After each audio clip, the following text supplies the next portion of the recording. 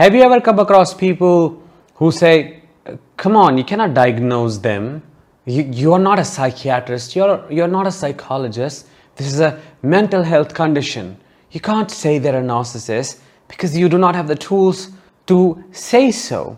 And those kind of remarks probably confuse you even further, because you truly start feeling guilt and shame for labeling someone as something they may be not.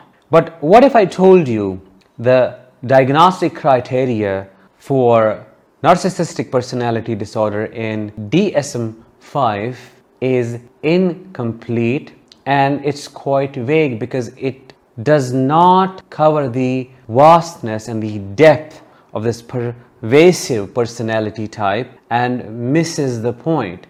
What if I told you there are major discrepancies within the diagnostic criterias, and there is a lot more work to be done to make it inclusive and to cover all the subtypes that the diagnostic assessment potentially misses? Hi, I am Danish, a narcissistic abuse recovery professional. Today in this episode, we're going to become a little bit clinical. We're going to talk about why diagnostic criteria for NPD, Narcissistic Personality Disorder, in DSM-5 is incomplete in my opinion. Everything that I'll share in today's episode is just my understanding of the subject and my opinion solely.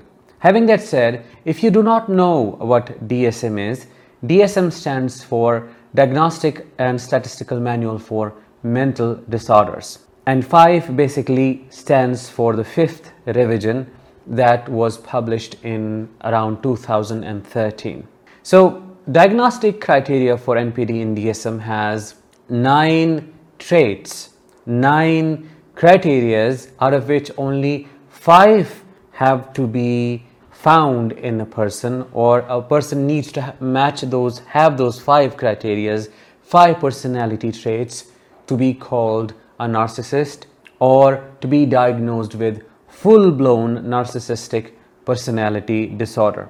Let's assess these criteria one by one, and let me point out the anomalies, the points that are being missed, and how a true narcissist would easily bypass the diagnostic assessment. For this, we're going to refer to this big, huge book that I have studied from during my master's, and we are directly going to go to DSM criteria for narcissistic personality disorder.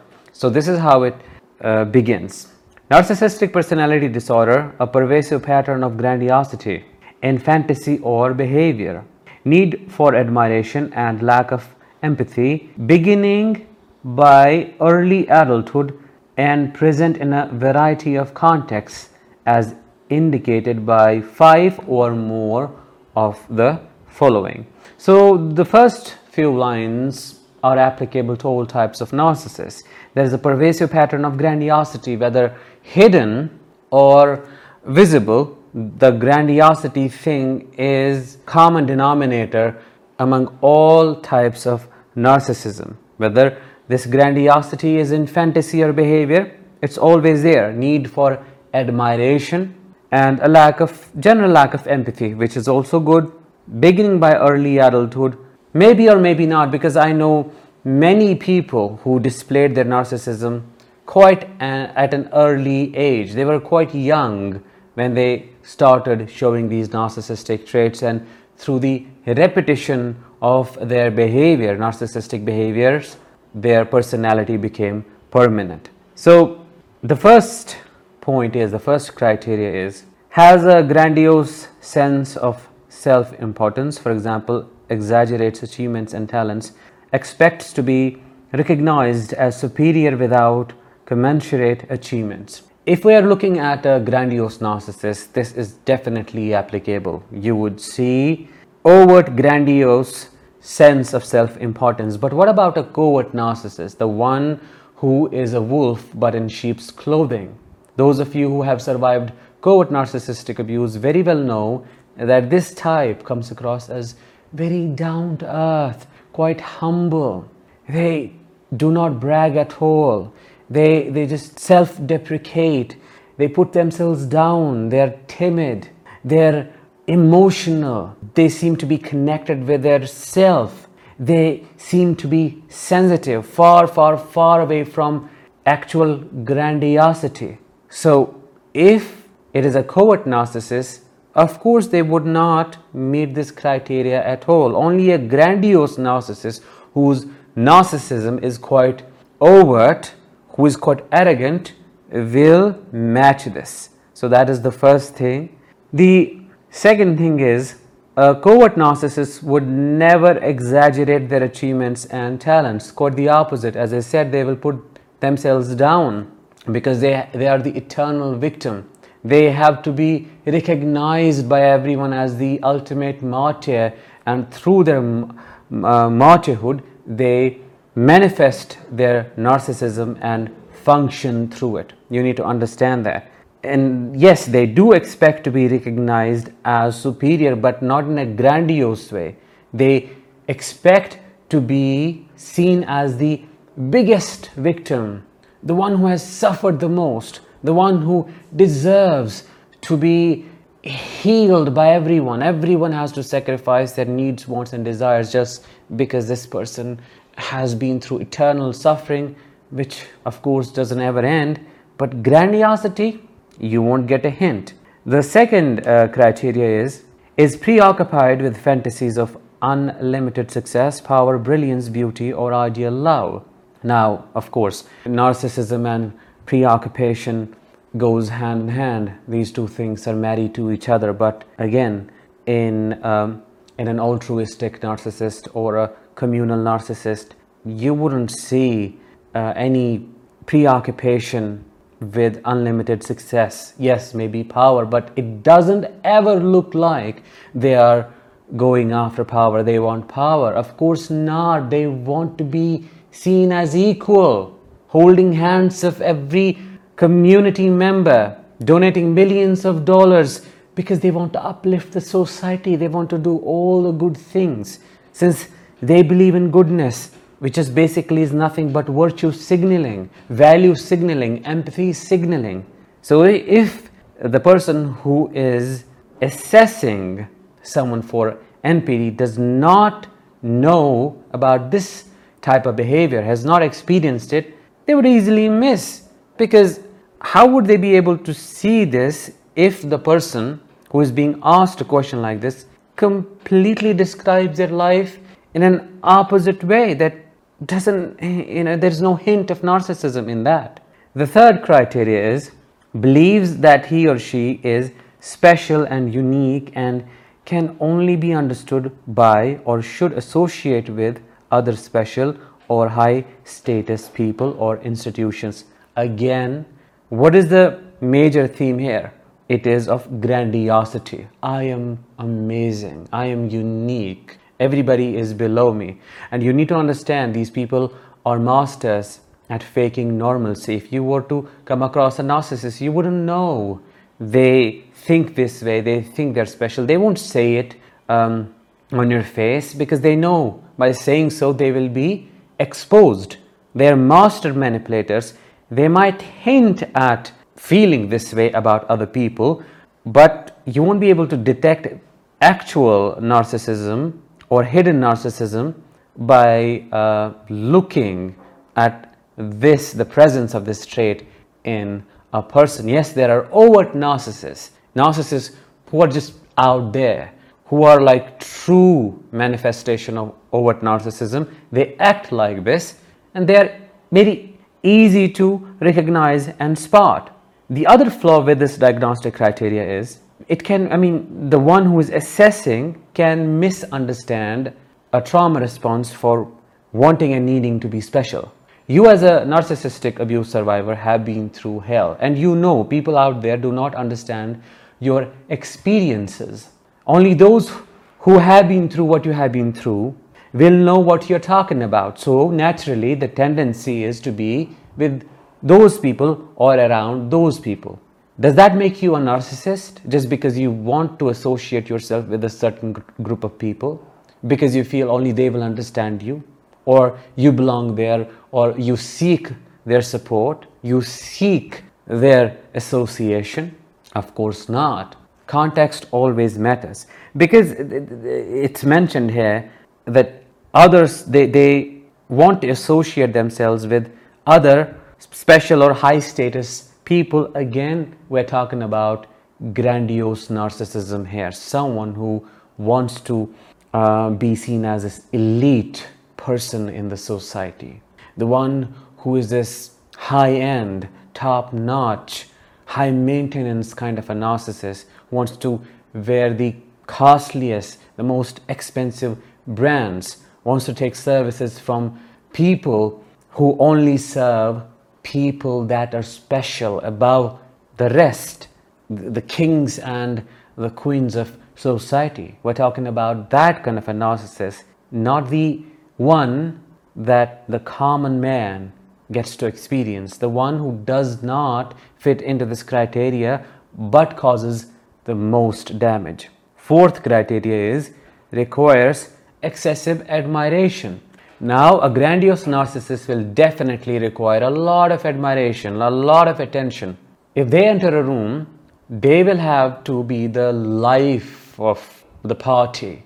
They want everyone to focus on them, their success stories, their achievements, their career, their children, their house, their money. Everything is about them. Nobody even gets to breathe when around such a narcissist. But what about a covert narcissist who is just pretends to be way below on the hierarchy, who attacks but covertly, who pretends to be the biggest victim, who cries wolf, who always complains, who is being targeted by everyone?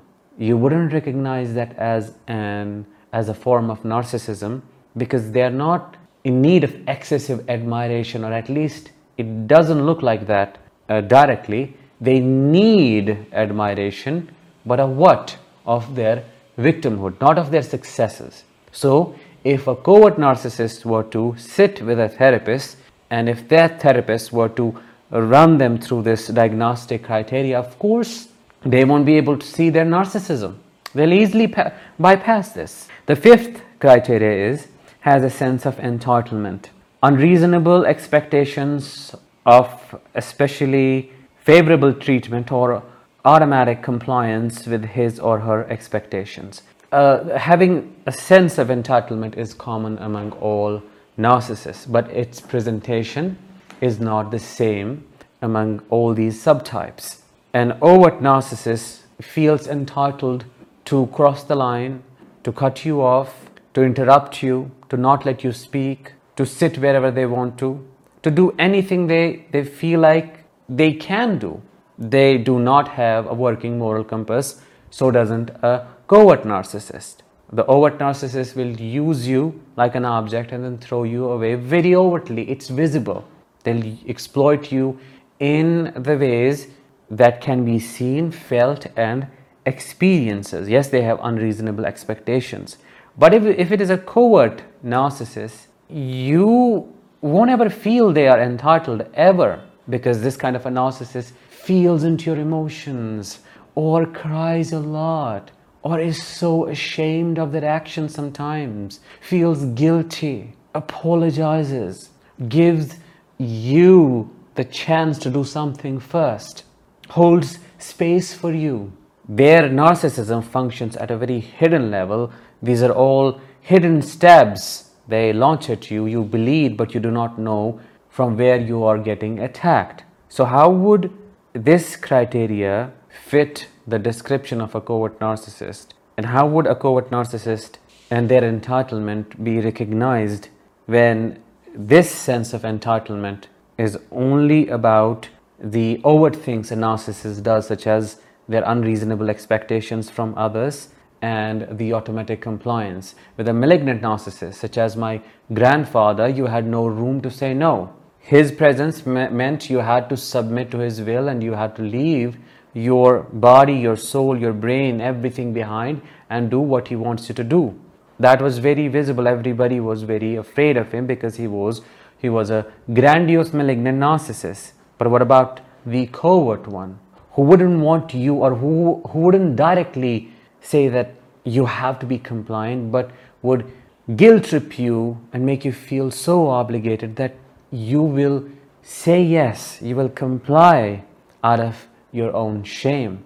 And that doesn't, if a therapist who hasn't experienced this doesn't understand the depth and the vastness of narcissism, they will blame you for putting yourself through that hell because this person never asked you to do that. Come on, they don't look like entitled to me, because see, they're crying. They want to change, they want to give it a chance. They don't just want you to do things, they're ready. How come you say they're entitled? The sixth trait is interpersonally exploitative, takes advantage of others to achieve his or her own needs. Of course, yes, but there's nuance to this, and we need more details. How so? A grandiose, overt, malignant narcissist with a bit of ASPD, antisocial personality disorder, sociopathy or psychopathy, you will see they're more exploitative than just a narcissist, and they take advantage of others. They would walk over your dead body without caring what they did to get what they wanted. So their exploitativeness is visible, like in my father's case. Money is the biggest thing for him, and he would do anything to get as much as he possibly can. But a covert narcissist doesn't look exploitative at all when they are the most exploitative. The covert narcissist comes across as the mother or the father who has sacrificed their life, their money, who is very emotional, seems to be quite empathetic, buys you stuff, gives you things, your needs are met. Sometimes they connect with you and you feel like, yes, this is the parent that I was looking for. This is a God-like parent for me. No, they are an angel. Where is that exploitativeness? If you are a survivor of covert narcissistic abuse, guide me. Share your experiences in the comments below. Did you ever feel, at least in the beginning, that the narcissist you were dealing with was exploitative? I'm sure not. It's only when reevaluation began and that passive aggression, those covert jabs, stonewalling, silent treatment, covert manipulation, gaslighting, when all of that came to the surface, you noticed something was going wrong and you were exploited through all those things: passive aggression, silent treatment, coercion, silent control, psychological strangulation, all of those things. But it never looked like they were exploitative. Lacks empathy, quite common, but the problem is, and let me read this seventh criteria completely. Lacks empathy, is unwilling to recognize or identify with the feelings and needs of others. Of course, that is a case quite visible in the case of a grandiose or an overt narcissist. But what about the covert one, the altruistic one, the compassionate, humble narcissist who goes out there, donates millions to hospitals, organizations, tries to care for the environment, or at least pretends to do so, connects with animals, listens to music and cries? What about that type? They seem to have empathy. They seem to have same interests like you do, and it feels genuine. In case of a covert narcissist, you truly feel you're connecting with someone, but that someone is like a ghost. You don't ever catch it. You don't ever truly feel it. It just, there is something, and you always chase the glimpse of that ghost. They seem to cry when feeling empathetic. They'll rather help a person on the street than the person in their house, but they do so. This display of empathy is quite selective, and it's not totally absent unless it is a grandiose, overt psychopathic narcissist. So what will the one who is assessing the person say if they are sitting with a covert narcissist, trying to assess and trying to peek into their psyche? The eighth criteria is often envious of others and or believes that others are envious of him or her. Of course, all narcissists have prosecutory paranoia. They feel like everybody out there is trying to get them, everybody is trying to destroy them.